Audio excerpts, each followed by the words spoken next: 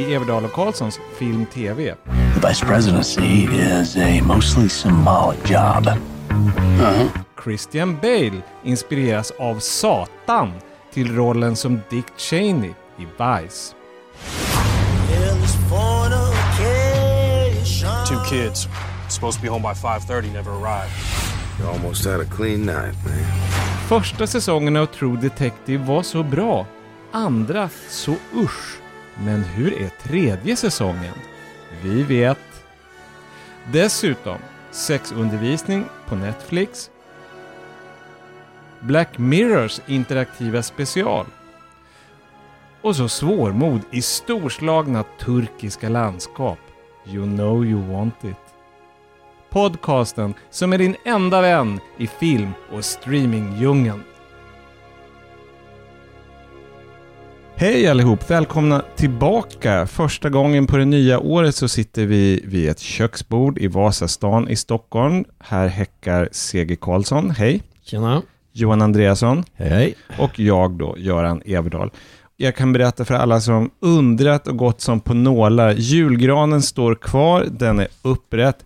Den slokar rätt mycket. Den har inte druckit mycket vatten ser det ut som. Den har inte så långt kvar. Hur är det? Dricker du mycket vatten? För jag är ju en sån som bälgar vatten. Alltså verkligen, jag dricker så mycket vatten. Jag dricker rätt mycket vatten, men i förhållande till dig så är jag ju en ökenblomma. Nej, men det verkar vara så att folk, alla är inte törstiga. Jag är ofta det. Inget diabetes? Nej, det tror jag inte. Min mamma och jag drack mycket vatten. Pappa inte. Syrran gör det inte. Bara stark sprit för dig, Johan. Ja, en och annan öl slinker ner också. Okay. Kul att vara igång i alla fall. Vi har umgåtts i och för sig med våra trevliga lyssnare på Facebook-sidan. Ja, det har varit faktiskt ovanligt. Jag vet inte om det är för att folk har varit jullediga och haft tid. Vi har fått ovanligt mycket mejl, både kommentarer på våra egna inlägg och meddelanden på Messenger. Väldigt trevligt. Fortsätt skriva till oss. Plus att vi ska kommentera, det är inte riktigt en folkstorm. Ja. Det är 2 stycken, men jag känner om det kommer in 2 meddelanden med ungefär samma innehåll, då är det fler som känner så. Det är lite kritik att vi spoilade Roma en del när vi pratade om den. Att vi gick in för mycket på detaljer om Netflix-filmen Roma. Och det får vi väl ta till oss, helt enkelt. Att inte det är verkligen någonting man ska tänka på och vi försöker tänka på också. Men det kan mycket väl vara så att vi tog i lite för mycket där. Jag tror att nu är inte det en ursäkt, det är mer en förklaring. Men att vi drogs med. Ja. Vi var så entusiastiska. Ja. Det var ju en så fantastisk film. Men jag menar, vi har ju ibland försökt, vi säger ju ibland sådär att nu kommer vi kanske spoila lite. Alltså sådär säger förväg när vi har anat innan att det här kan vara lite sådär. Ja. Och det ska vi fortsätta göra om vi hamnar där. Sen en helt annan sak innan vi går vidare med vår första filmpremiär. Jag har sett en filmpremiär som ni missade, nämligen Beautiful Boy med Steve Carell och Timothée Chalamet. Och den är inte dålig, den är inte heller så bra. Den har, om vi hade recenserat den skulle jag gett en 3. Timothée Chalamet då från Call Me By Your Name till exempel. Ja, och Lady Bird, va? Han är jättebra. Vad må det bliva? Han är ju fortfarande nästan ett barn. Däremot blev jag lite besviken på Steve Carell. Och han är ju dessutom med i filmen som vi faktiskt ska prata om. Vice, där han spelar Donald Rumsfeld. Och Sigge, är det inte så att du ibland blir förväxlad med Donald Rumsfeld? Jag kände, nu kommer jag märkte att det börjar hända grejer med Johans kropp. Nu kommer det där. Vi kan återkomma till. Jag vill säga att det hade ju öppnat med glasögon som jag hade för massa år sedan. Som var precis ungefär, de var väldigt lika de han hade. Ja. Och så mötte jag en engelsman som det första han sa. Och han trodde att du skulle invadera Irak. Ja, ungefär. Nej, men han drog upp Donald Rumsfeld. Jag kan säga att det var inte mitt livs största stund. Men det är så lustigt. 2 personer som du jämförs med. Ja, men vad är du på vägen nu? Jo, jag bara säger att de är inte så lika varandra. Robin Williams, som folk säger att du är lik, och Donald Rumsfeld, de är inte så lika varandra. Som en engelsman sa i ett läge. Tyvärr så kunde jag förstå, för då hade jag de där brillorna som jag kan lite grann förstå det också. Ja. Väldigt tjusig man. Ja. Väldigt hemsk. Så men ändå så gammal. Var det jetpilot fick vi reda på, eller fick jag reda på i alla fall idag i filmen. Jag visste det inte. Vi kanske ska börja närma oss ett stiligt gammalt as. Vi kanske ska börja närma oss den där filmen. Ja, det ska vi absolut göra. Det jag skulle komma fram till var bara en liten observation då om Steve Carell som är med i båda de här filmerna, Beautiful Boy och Vice. Det är att I Vice så spelar han ju lite grann Rumsfeld som en komisk figur, men i Beautiful Boy, det är en, om inte tragisk så i alla fall högdramatisk roll. Han har en son som är missbrukare. Och i The Big Short så sörjde han sin familj, och i den här Welcome to Marvin, ytterligare en ny film med Steve Carell som skulle ha haft premiär den här fredagen men som har skjutits upp. Där lever han också som depressiv. Han gör så många sådana roller. Ja, visst är det han som är den här otroligt tragiska brottningstränaren i Foxcatcher för några år sedan. Tragisk och skvatt galen. Ja. Och, men det var han. Så att man börjar undra, varför dras han till sådana där roller? Man börjar märka ett mönster. Det är lite grann som, kommer ni ihåg för 10-15 år sedan när man pratade om Mel Gibson? Varför väljer han alltid roller där han blir torterad? Lemlästad, ibland är det med elsladdar, ibland så är det piskor, ibland så regisserar han. Då är det Jesus som blir torterad, eller aztekindianer. Sån är ju då inte Steve Carell, men mer på ett själsligt plan. De här bottenfrysta sorgmänniskorna återkommer han till ständigt. Jo, men han som slog ju ändå igenom så här komiker i knasfilmer, och då är det ju rätt vanligt det där att man vill kanske också visa att man kan karaktärsskådis. Jim Carrey är ju lite grann åt det hållet också. Så det händer ju då. Nu tycker jag dessutom, nu har inte jag sett den här du pratar om, men jag menar, jag tycker normalt att Steve Carell är väldigt bra i de här dramatiska rollerna. Ja. Inte helt lyckad i Beautiful Boy tycker jag, men jag håller med om i Foxcatcher. Det var han ju. Men det är nog den bästa dramatiska roll jag har sett honom i, kan påminna mig i alla fall. Men nu är det då dags för veckans riktiga filmpremiär. What do you say? I want you to be my VP. I want you. You're my vice. Well, George, I'm the CEO of a large company. And I have been Secretary of Defense. And I have been White House Chief of Staff. The Vice Presidency is a mostly symbolic job. However, if we came to a different understanding, I can handle the more mundane jobs, overseeing bureaucracy, military, energy, and foreign policy. Yeah, right. I like that.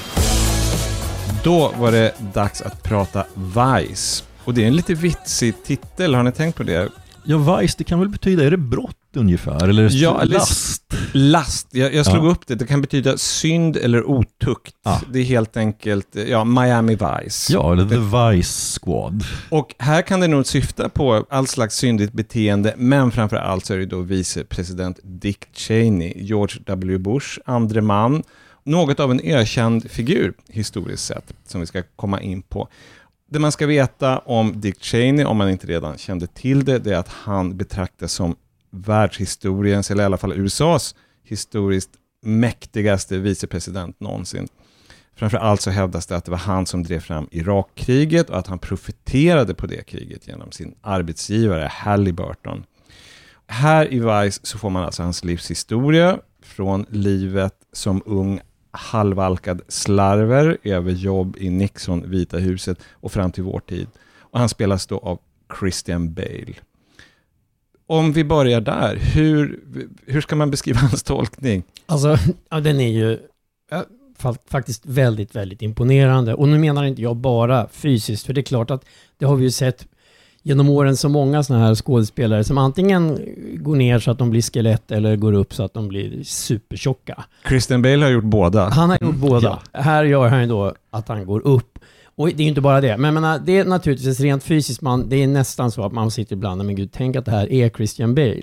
Och det är mycket maskören också. Ja, man kan jämföra med Churchill, alltså Gary Oldman som Churchill. Det är enda. Ja. Men sen tycker jag dessutom att, bortsett från vi ska komma in på hela filmen sen, jag tycker att Christian Bale är väldigt bra här. Ja. Fast det är ändå på något slags att han balanserar på en knivsägg. Att när är det Parnevik och när är det så att det blir en slags tolkning så att man får lära känna honom. Jag tycker att det blir en tolkning. Att han på något sätt får oss att förstå, inte helt och hållet för att det är en väldigt gåtfull person, Dick Cheney. Ja. Men så att det inte bara blir Parnevik. Alltså jag tycker att det som du beskriver mer i filmens problem än Christian Bales. Christian Bale tycker jag gör en otroligt bra Cheney som skulle ha funkat i en renodlat dramatisk film också.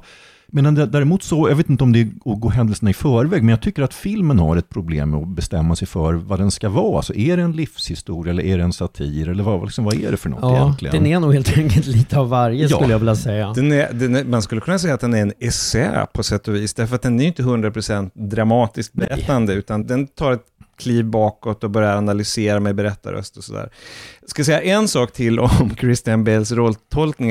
För några dagar sedan så belönades den ju då med en Golden Globe som man inte ska fästa för stor vikt vid. Det är bara 90 okända icke-amerikanska journalister som röstar, så man vet inte om det leder till en Oscar, men han har vinden i ryggen. Och det roliga var att han tackade Satan i sitt tacktal för att Satan inspirerade honom i hans tolkning av Dick Cheney. Och jag vet inte, jag tvivlar starkt på att Christian Bale är satanist, men det var ändå lite uppfriskande när alla, the almighty Lord, att någon gav den andra sidan en chans i jag undrar tacktal. om det var Satan som inspirerade Christian Bale den där gången när han skällde ut en stackars tekniker eller vad det var på det här som läckte från en inspelning av Batman, va? Nej, Terminator. En Terminator-fortsättning vi var ska det. inte fastna vid det, men då var han ju hemsk. Jag tänkte bara, det var också lite sådär, Satan skulle absolut inte haft något emot den grejen. Han hade kanske ett finger, en hov med spelet där.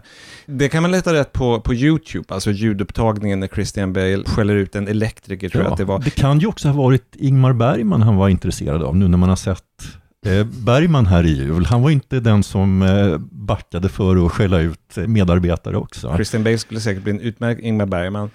Då ska vi gå vidare då, han har ju en fru också. Ja. Cheney. Lynn, inte lika känd innan man ser den här filmen. Hon spelas av Amy Adams.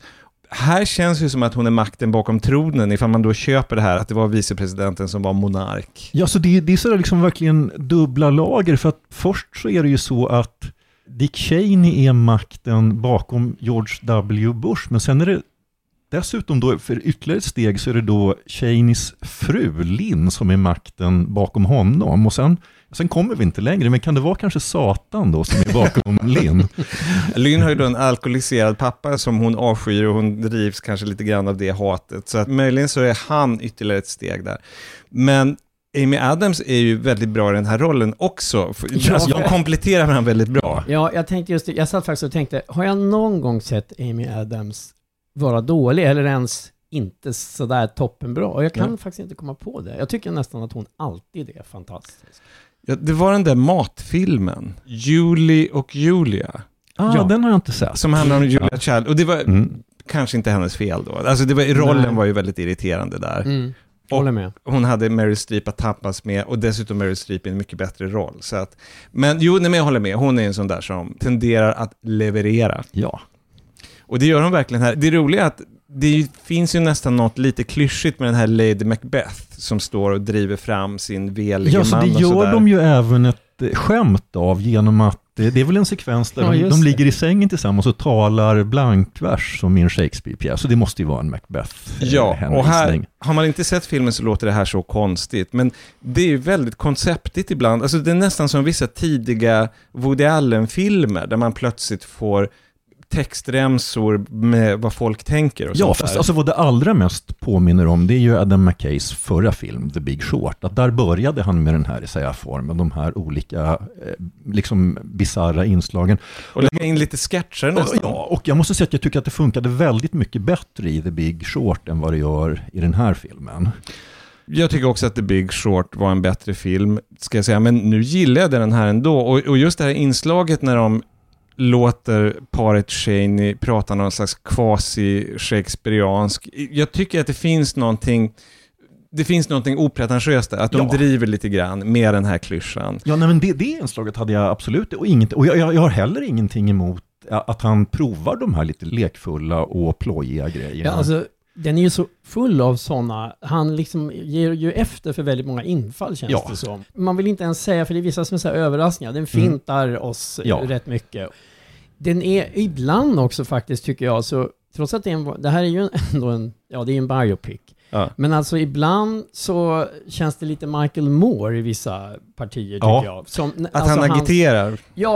Men alltså att han använder också lite liknande teknik ibland. Klipp och form. Alltså det här när det kommer in lite grafik och liksom lite resonemang så tänker jag på alltså den här underhållande dokumentärformen som Michael Moore har gjort i vissa av sina filmer. Jo, för det finns ju, återigen då, precis som i The Big Short, så finns det ju helt klart en pedagogisk ambition i den här filmen. Att man vill så att säga förklara ett politiskt skeende på ett underhållande sätt.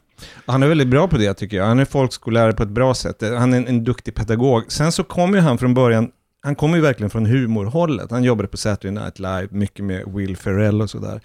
Han ger efter för de impulserna och det tycker jag är kul, även om jag kan hålla med om att det här kanske inte är riktigt lika, hur ska vi säga, tight som The Big Short var. För The Big Short tycker jag funkade så bra, därför att det var verkligen en fri essä. Det handlade om den här stora finansbubblan 2008 och förklarade den verkligen på ett otroligt pedagogiskt och roligt sätt. Den här filmen tycker jag hade behövt någon sorts handling som hade gått att engagera sig och det hade behövts att man kommit lite närmare privatpersonen Dick Cheney. Så att för mig handlingen är ju Dick Cheneys, hur ska vi säga, uppgång. Ja, fast på ett väldigt episodiskt och sketchartat sätt. Ibland bättre, ibland sämre. Men jag uppfattar det ändå i längden som väldigt monotont. Filmen är väldigt lång också. Den är en bit över 2 timmar.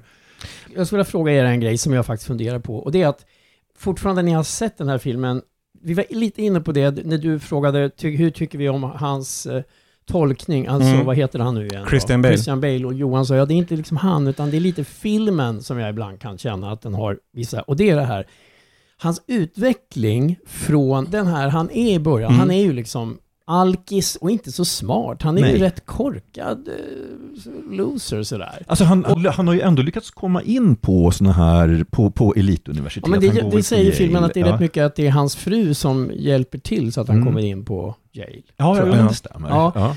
Och då tänker jag, och sen blir han då denna knivskarpa, alltså fruktansvärda men så manipulativ, så jäkla liksom smart.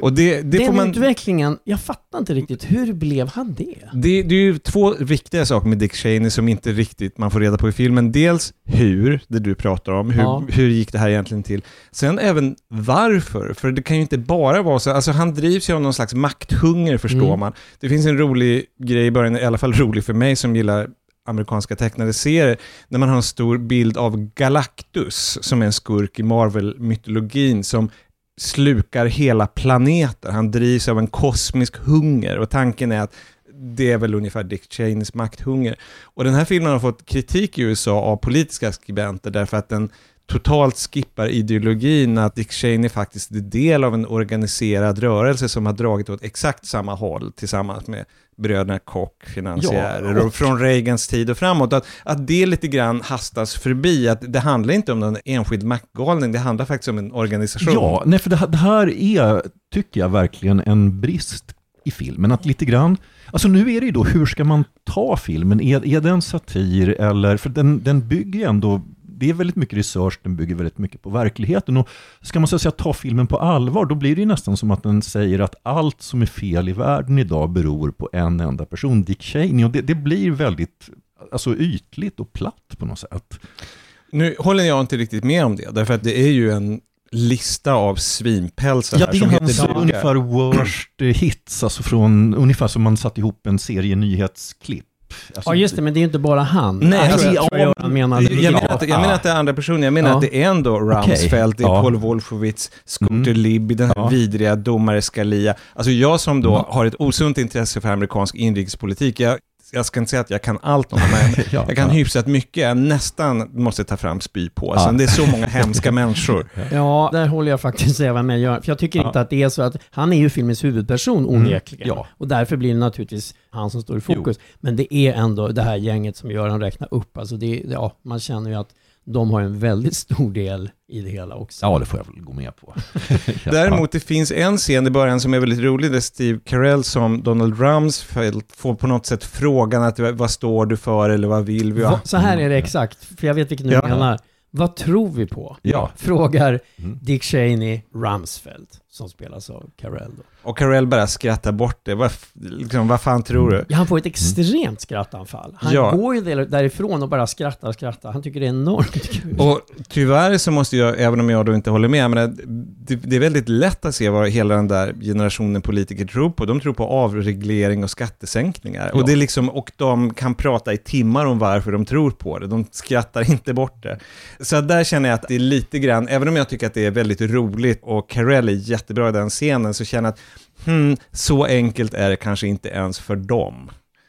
Men jag har roligt ändå, som sagt. Med spypåsen högsta hugg så får inte jag nog av de här dårarna, trots allt. Jag tycker som sagt, jag gillar också filmen, men för mig är den sådär, den skulle kunna tajtas till helt enkelt. Jag tycker den är lite lång. Vi närmar oss ett betyg. Så att innan vi säger betyget ska vi bara säga också, att ni som gillar att liksom inte missa såna här saker efter att liksom eftertexterna är klara och sådär, så ska ni sitta kvar.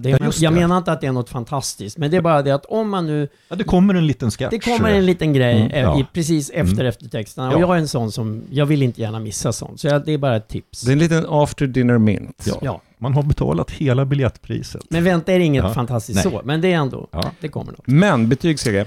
Ja, för mig blir det en stark 3. Johan? För mig blir det 2 stjärnor. Lustigt, för jag ger den 4. Så 3 olika betyg och det totala betyget blir ungefär vad man kan vänta sig då, nämligen 3 stjärnor till Vice. Det här får vi bråka vidare om sen, Johan. Jag känner ju att jag vann. Ja, just det. Det blev ju ditt betyg. Det är ju det enda viktiga. CG vann. Ja. Nu är det dags att prata streaming. Well, Detective Hayes, could you tell us your timeline of events? November 7th, 1980. Was just a case when I caught it.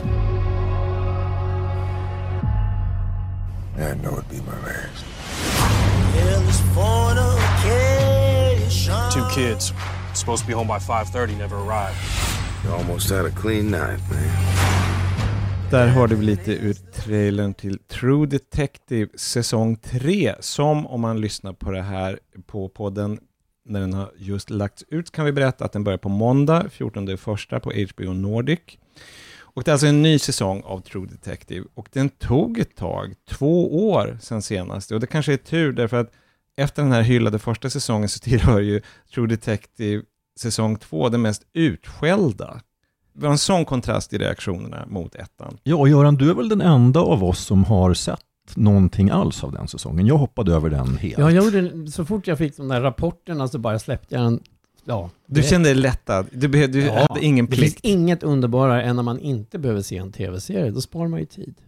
Precis, men å andra sidan, om den är bra så är det ju en glädje. Ja, men vad var dina intryck? Alltså, stämde det här skället den fick? Ja, jag såg den i förväg, precis som vi har gjort med de här avsnitten. Så att jag trodde väl, som alla andra trodde, att nu ny bra säsong av den här mer eller mindre enhälligt hyllade tv-serien. Så att jag trodde knappt mina ögon när jag insåg hur usel den var. För det var den faktiskt. Framförallt den hade någon slags symbolisk nattklubbsångerska som sjöng deppmusik. Ja, den var hemsk på alla sätt. Så att jag såg faktiskt bara 2 avsnitt. Om den vände senare i säsongen så är det någonting som jag inte känner till. Så att nu kommer True Detective säsong 3, och man kan väl bara, innan man säger någonting annat så kan man bara lugna. Den är bra igen, helt enkelt. Och man kan väl också säga att den är väldigt lik säsong 1. Och vi har sett 3 avsnitt, ska jag kanske tillägga. Ja. Och av de 3 avsnitt, så är man verkligen, alltså på gott och ont, för jag tycker att den är väldigt bra, men det är också väldigt, väldigt likt den första säsongen. Det finns ett koncept här som showrunnern har. Vad heter han? Nick Pizzolatto. Nej, men han kör vissa grejer. Det är en ny delstat, det är Arkansas, det var ju Los Angeles säsong 2, och det var Louisiana i säsong 1. Så att nu är det Arkansas. Men det är så här Southern Gothic igen. Som svensk, om det är Louisiana eller Arkansas, kan jag vara hugget som stucket. Handlingen i korthet, som också rätt mycket beskriver säsong 1, det är 2 manliga snutar. I det här fallet så spelas de av Steven Dorff och Mahershala Ali, som är känd från Moonlight häromåret. De undersöker ett läskigt försvinnande. Det är 2 barn som försvinner 1980. Men det tillkommer 2 tidsplan till.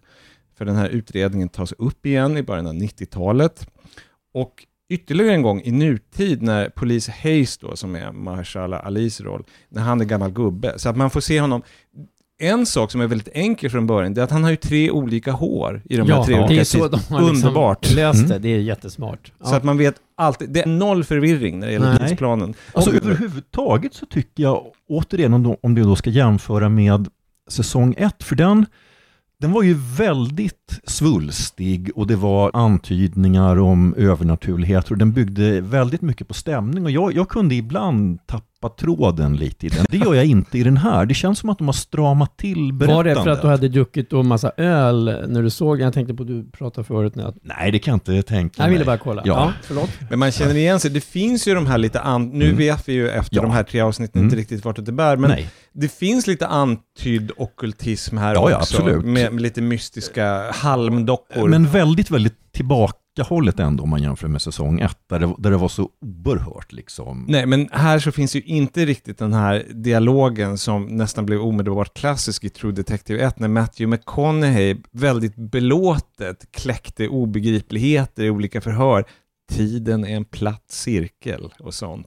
Vi har inte riktigt kommit dit i True Detective 3. I alla fall inte så långt vi har sett sådär. Och det saknar inte jag heller. För jag tyckte om den första, men jag hade lite svårt för ibland just när McConaughey flummade ut för mycket. Jag tyckte jättemycket om ettan, men jag hade rätt många invändningar. Ja. Jag tyckte att den fick möjligen lite för mycket beröm. Men den var ju vrålspännande, så att man kan inte säga något annat. Huvudpersonen här är ju tveklöst polis Hayes, Mahershala Ali. Ja, han dominerar ju fullständigt. Eller i och för sig, hans fru får faktiskt en ganska stor roll. Också mer egentligen än hans snutkollega. Det är också lite nytt där, för att det är en invändning som man har haft mot True Detective, att det är ju om inte kvinnohatande så väldigt macho. Så att hon får det här utrymmet, det är kul. Det är en omväxling. Jag tänker bara igen nu att vi har ju, eftersom vi inte har sett hela serien än, för redan liksom när man har sett 3 så är det ju ett läge när man tänker så här, Dorf är nästan borta, alltså Steven Dorff, så kommer han igen lite. Och jag menar, det kan ju hända att det kommer att bli mer sånt senare. Det vet vi faktiskt inte. Sånt vet man inte. Nej. Däremot måste jag säga att med tanke på att det är så stämningsdrivet, alltså det finns ju naturligtvis en intrig och man undrar hur det ska gå för de här barnen som har försvunnit. Men det är ju väldigt mycket stämning och karaktär. Och framför allt att hade inte polis Hayes, Mahershala Ali, funkat i den här rollen, det hade det inte funnits en serie. Nej. Han dominerar totalt och han förtjänar att göra det. Han är så han är verkligen så närvarande i den här rollen. Ja, det är han. Och det är inte alldeles vanligt att... Alltså här måste man ju berömma de som gjort ålderssminkningen också. Men jag tycker nog faktiskt att han är allra bäst i det här nästan nu. Jag tror det är 2015. Där han ju ska spela betydligt äldre vad han är. Och dessutom har han väl börjat bli en smula dement där. Att minnet funkar inte som det ska. Och han är ju bra i alla 3 tidsplaner, men jag tycker han är allra bäst i det här som äldre. Och det ser inte så där konstigt ut som det gör i 99 fall av 100 när det är med ålderssminkning. Skräckexemplet från senare år, det är ju J. Edgar Hoover-filmen som Clint Eastwood gjorde med Leonardo DiCaprio och Armie Hammer, där de åldras och man nästan är rädd att det ska börja ramla. Nu kommer han att tappa näsan snart, jag vet det. Och så är det som sagt verkligen inte här. Han är 100% trovärdig även fysiskt. Någon tappar näsan och Nicole Kidman går förbi och plockar upp den på väg till inspelningen av Timmarna när hon är Virginia Woolf. Jag tror att vi har löst hela mysteriet om hur hon fick den där konstiga näsan i Timmarna. Men det finns något med True Detective, och nu pratar jag om alla 3 säsongerna, att det på något sätt balanserar ibland på gränsen till självparodi på samma sätt som nästan Beck-filmerna gör. Att det är så luguber musik, så hur ska jag säga, konsekvent med hur man väljer kameravinklar och sånt där. Det är så alltid på gränsen till att bli för mycket. Nu tycker jag inte att det är över gränsen än så länge. Nej. Och den här genren bygger ju på att det ska ju så att säga vara på det sättet också. Att man hela konceptet med sinnet, man ska ju på något sätt känna att man står liksom bara ett steg från avgrunden på något sätt. Att när som helst, det är speciellt då de här plågade männen som hela tiden har åtminstone ena foten i något så verkligen liksom becksvart brådjup grav. Det är mycket betrösta sig med whisky. Ja. Men det finns också lite humorinslag. De som finns, det står ju Steven Dorff för, partnern till kommissarie Hayes. Han har ju till och med en liten catchphrase. Han kallar sin kollega av någon Purple Haze. Ja. Are you high, purple haze? Och då för yngre lyssnare eller inte musikintresserade så är ju det en gammal Jimi Hendrix-låt också. Och polisen heter Hayes, så att det är liksom lite vitsigt Ja, där. och han har ju ett förflutet som Vietnamveteran också, så man kan väl möjligen tänka sig att han kanske var i Vietnam när Purple Haze kördes mycket på radion. Jag kan säga att vi blev ju så förtjusta i det där så att sen när vi hade sett klart liksom, resten av kvällen så gick Göran och jag och sa till varandra bara, are you high, Purple Haze? Are you high? Så att det finns utrymme, inte så överdrivet mycket utrymme, men lite utrymme för humor även i True Detective 3. Jag kommer att fortsätta titta. Ja, absolut. Ja. Stenhårt. En glad överraskning. Nu så är det dags för sista rundan.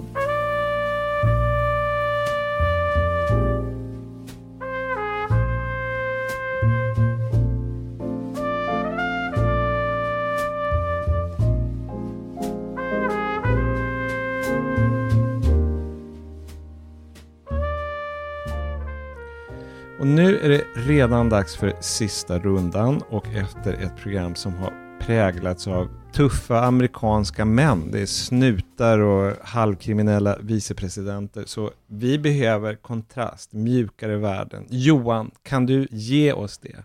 Jag kan ge er en misslyckad turkisk författare. Det är huvudpersonen i det vildväxande päronträdet som går på bio just nu. Okul bitmiş ha? Ha bitti ya. Bravo be. Öğretmen bey mi olacaksın şimdi? Ya dur daha belli olmaz o bak sınava falan gireceğiz. Ondan sonra... Av en, mycket riktigt då, turkisk regissör som heter Ceylan. Det är den första filmen av honom som jag ser. Men Sigge, jag vet att du har sett åtminstone någon tidigare. Ja, jag tror faktiskt att jag sett 2, men den jag absolut minns, det var den senaste jag såg och den hette Vinterdvala. Jag tror att den vann något sånt här. Jag tror den fick Guldpalmen i Cannes det för låter några år bekant. sedan. Och den tyckte jag väldigt mycket om. De låter ju vildväxande päronträd, Vinterdvala, det är inte actionfilmer antar jag. Nej, det är det verkligen inte. Alltså, man kan väl säga att en av den här regissörens stora grejer, återigen baserat på en enda film, är att han älskar verkligen landskap. Att det sägs ju ibland om westernfilm, speciellt om de här äldre westernfilmerna från 40- och 50-talet, att de är John Ford hänger i John luften. Ford, jag får en chans att nämna John Ford, men att det är en fortsättning på landskapsmåleriet, och det kan man absolut säga om den här filmen också. Och sen, som Göran mycket riktigt påpekade här, så att det här är ingen actionfilm, att jag ska säga att en anledning till att jag tipsar om den, det är just de här oerhört stora, mäktiga bilderna. Den är filmad i ett väldigt extremt vidfilmsformat också. Så jag tycker att om det här är en film man vill se, så ska man absolut passa på att se den på bio på en så stor duk som möjligt. Och sen ska jag också lite grann komma med en varning, för det här är, tror jag, inte allas kopp te. Det är en film som är en bit över 3 timmar lång. Den är definitivt inte primärt avsedd som underhållning. Det är ett visst tuggmotstånd. Men Du kan verkligen sälja den här filmen. Ja, men jag vill ändå, speciellt som min vanligaste invändning mot filmer är att de är för långa och borde klippas ner. Så då är det lite, även för mig själv, lite udda att jag gillade den här så mycket. Du tycker inte att den borde klippas ner? Nej, faktiskt inte. Alltså, jag ska väldigt kort säga vad filmen handlar om. Att det handlar just om den här, en ung man med författardrömmar, och man förstår att han är nog inte någon speciellt bra författare. Han flyttar hem ut på landet där han kommer ifrån. Det är en fattig del av landet och det har inte gått bra för hans familj heller. Hans pappa har varit, eller är fortfarande, lärare där och har varit en väldigt högt ansedd person i den här byn eller lilla stan. Men nu har han blivit spelberoende och han är skyldig alla pengar, och det är ganska eländigt överhuvudtaget. På sätt och vis kan man väl säga att det är en eländesskildring, men det är absolut inte en hopplös film, utan vad filmen går ut på är hur de här personerna på något sätt står emot det här och verkligen mot alla odds på något sätt lyckas leva vidare. I sitt monumentala landskap. I sitt monumentala landskap. Okej, CG. Ja, vi ska till England, eller egentligen tror jag den är i alla fall inspelad i Wales, tror jag. Men i alla fall, det är en ny komediserie, dramakomediserie som har premiär på Netflix imorgon fredag, om man lyssnar på det här torsdag den 10 januari. Och det är en serie som heter Sex Education. Huvudpersonen, han är oskuld, 16-årig kille, Otis. Hans mamma, som spelas av Gillian Anderson, hon är sexterapeut och mycket sådär att hon tar emot patienter hemma. Så han blir en slags ofrivillig expert på ämnet sex. Samtidigt som han då, som sagt, han är inte bara oskuld. Han behärskar inte ens onani. Han är liksom helt misslyckad på det området. I've noticed you're pretending to masturbate, and I was wondering if you wanted to talk about it. Oh, I wish my mom was a sex guru. So, why don't you start by telling me your earliest memory of your scrotum? Trust me, you don't. You know I love you so bad. This is a new frontier, my sexually repressed friend. Our chance to finally move up the social food chain. Love you so bad. I'm worried about you, man. Everybody's either thinking about shagging, about to shag, or actually shagging.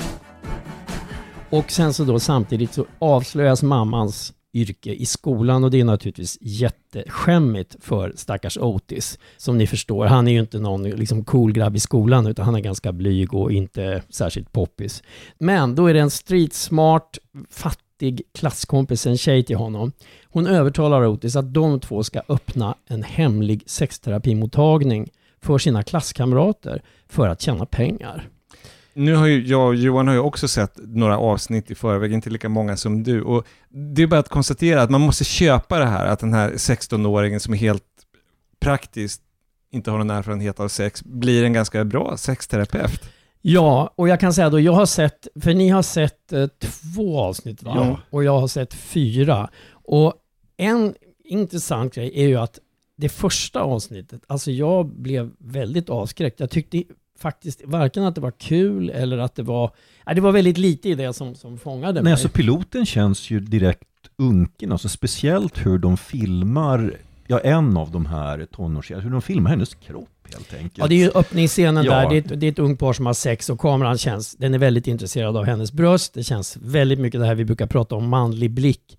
Men faktiskt, nu har jag ju sett så rätt mycket. Det är där och sen så lugnar den ner. Eller... Och showrunnen, upphovsmannen, kvinnan, är ju då en kvinna. Ja, det är inte bara så, utan dels är ju hon en kvinna. Och manus, alltså de som har skrivit manus, det är 6 stycken. 5 av dem är kvinnor, 1 är man. Regissörer har varit 4 avsnitt av en kvinna och 4 av en man. Så, alltså det är väldigt kvinnligt dominerat det här. Och det märker man också på nu, när, liksom under seriens gång att det blir så klämmigt när man ska säga att det finns en feministisk ambition, men jag skulle nog vilja säga att det gör det. Det där värsta var ju faktiskt att eftersom det ändå är framförallt en komediserie, att jag inte skrattade nästan alls första avsnittet, och andra avsnittet, då hade ni sett det före mig och tyckte liksom att men den tar sig lite, och då tyckte jag så här, det stämmer, men sen avsnitt 3, då satt jag faktiskt och skrattade i min ensamhet och greps. Det är ju inte helt ovanligt med komediserier att de har en inkörsträcka. Ja, men man bryr sig också, för det här är ju, jag har nämnt huvudpersonerna, men det är ju liksom en ensemble. Fler och fler av dem får man liksom lära känna och blir engagerad av helt enkelt. Så att jag tycker liksom att oj, vilken tur att jag inte bara gav upp efter det. Så liksom om ni tittar på Sex Education, ge inte upp efter avsnitt 1. För att den blir mycket bättre. Sen är det klart att det här är ju man får väl säga att den vänder sig framförallt till yngre på ett sätt. Det är lite, den känns lite amerikansk high school, fast den utspelar sig då i Wales.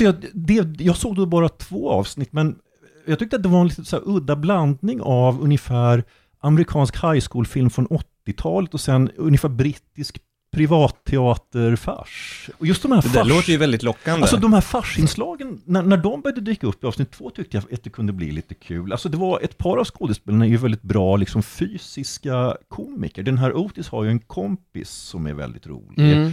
Och det finns också skolans buse som ska spela liksom en total tjockskalle som han kan liksom ramla på ett roligt sätt.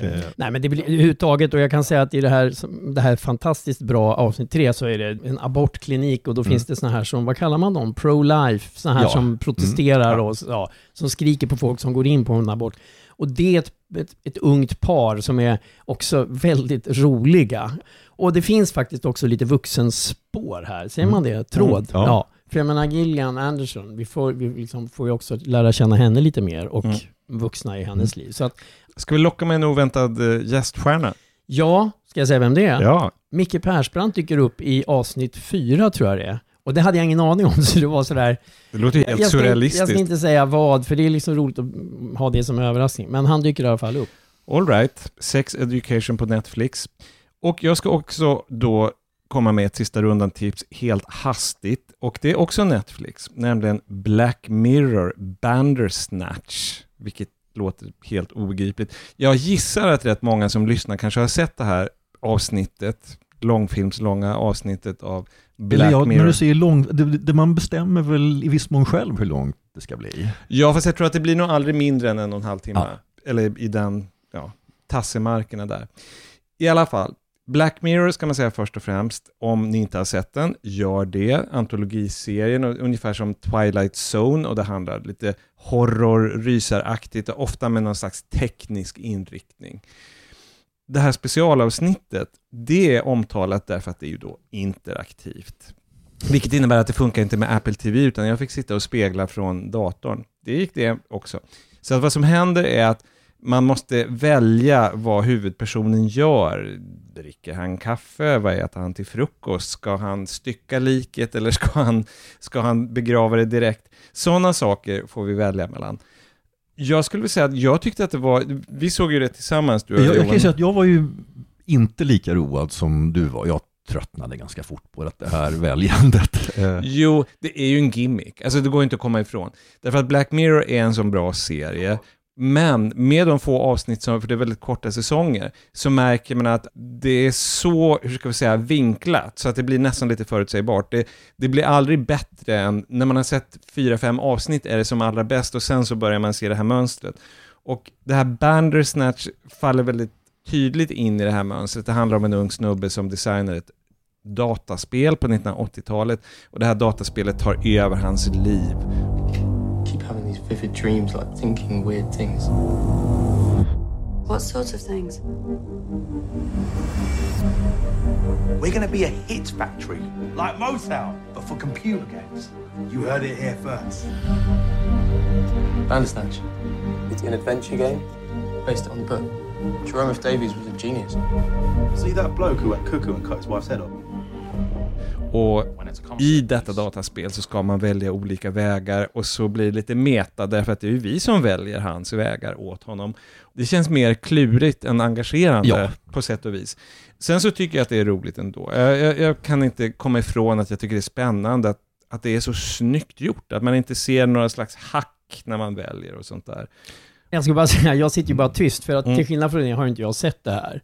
Men rent generellt, och det här är ju liksom ingen nyhet för er, att nej, men alltså interaktivitet i nästan alla dess former har jag ju enormt svårt för. Jag kan inte minnas att jag någon gång har gillat i något sammanhang någonting där jag vill bara sitta och titta liksom. Jag kan hålla med att det finns en slags grundproblem som jag har med interaktivitet, och varför jag aldrig har gillat dataspel som har det här berättarinslaget, det är att själva poängen med en historia är att man ska sitta och, men hur ska det gå? Men om det kan gå lite grann hur som helst så känns det också lite meningslöst. Sen så tror jag att upphovsmännen till Black Mirror skulle säga att men det är lite grann poängen med den här historien. Men den här liksom meditationen över determinism och fri vilja, det känns lite konstruerat. Det känns som att tekniken kommer först. Men eftersom jag älskar den här serien Black Mirror, så ska jag säga, har ni inte sett några avsnitt sedan tidigare, så ska det här absolut inte vara första avsnittet. Nej, man ska väl börja med säsong 1 helt enkelt. Börja med säsong 1. Första avsnittet av säsong 1 är, låt oss säga det så här, minnesvärd. Mer ska man inte säga. Ja. Vi slår igen butiken för första gången på det nya året. Vårt produktionsbolag heter Jarowski. Niklas Runsten klipper. Vi tycker att det vore jättekul om ni som lyssnar, om ni gillar vårt program, propagera för oss. Prata med kompisar. Ge oss ett snällt betyg på iTunes eller någonting. Vi blir jätteglada och det gör skillnad. Då säger vi hej då från oss allihop här vid bordet. Hej då. Hej då. Hej då. Och nu är det dags för ett pyjamastips från C.G. Karlsson.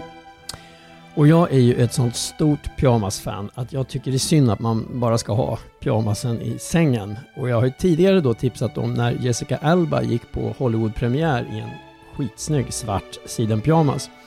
Och lite samma anda är det veckans pyjamastips. Det hämtar jag från Croisetten i Cannes, där Ryan Gosling ju kom till pressfotograferingen i samband med att hans film Drive gick upp där 2011. Då kom han ju iklädd eleganta skor, krämfärgade byxor och en pyjamasjacka i mörkblå siden med vita border. Och det här är alltså Det var en sån ledig elegans och den här avspändheten ströks också under av att han hade uppkavlade ärmar och sådär. Och nu ser ju Ryan Gosling, han ser liksom så oförskämt bra ut i nästan vad han än har på sig. Det finns någon liksom självklarhet över honom. Han kan liksom stå där i solen och bara, ja, vadå? Pyjamasjacka? Och det känner man, det finns massa bilder från det här och han liksom äger situationen. Sen tycker jag ju på allvar att det där var en väldigt snygg kombination. Och jag menar, jag tvekar aldrig att uppmuntra pyjamasar i livets alla situationer. Du har hört på pyjamastips från C.G. Karlsson. Are you high, purple haze?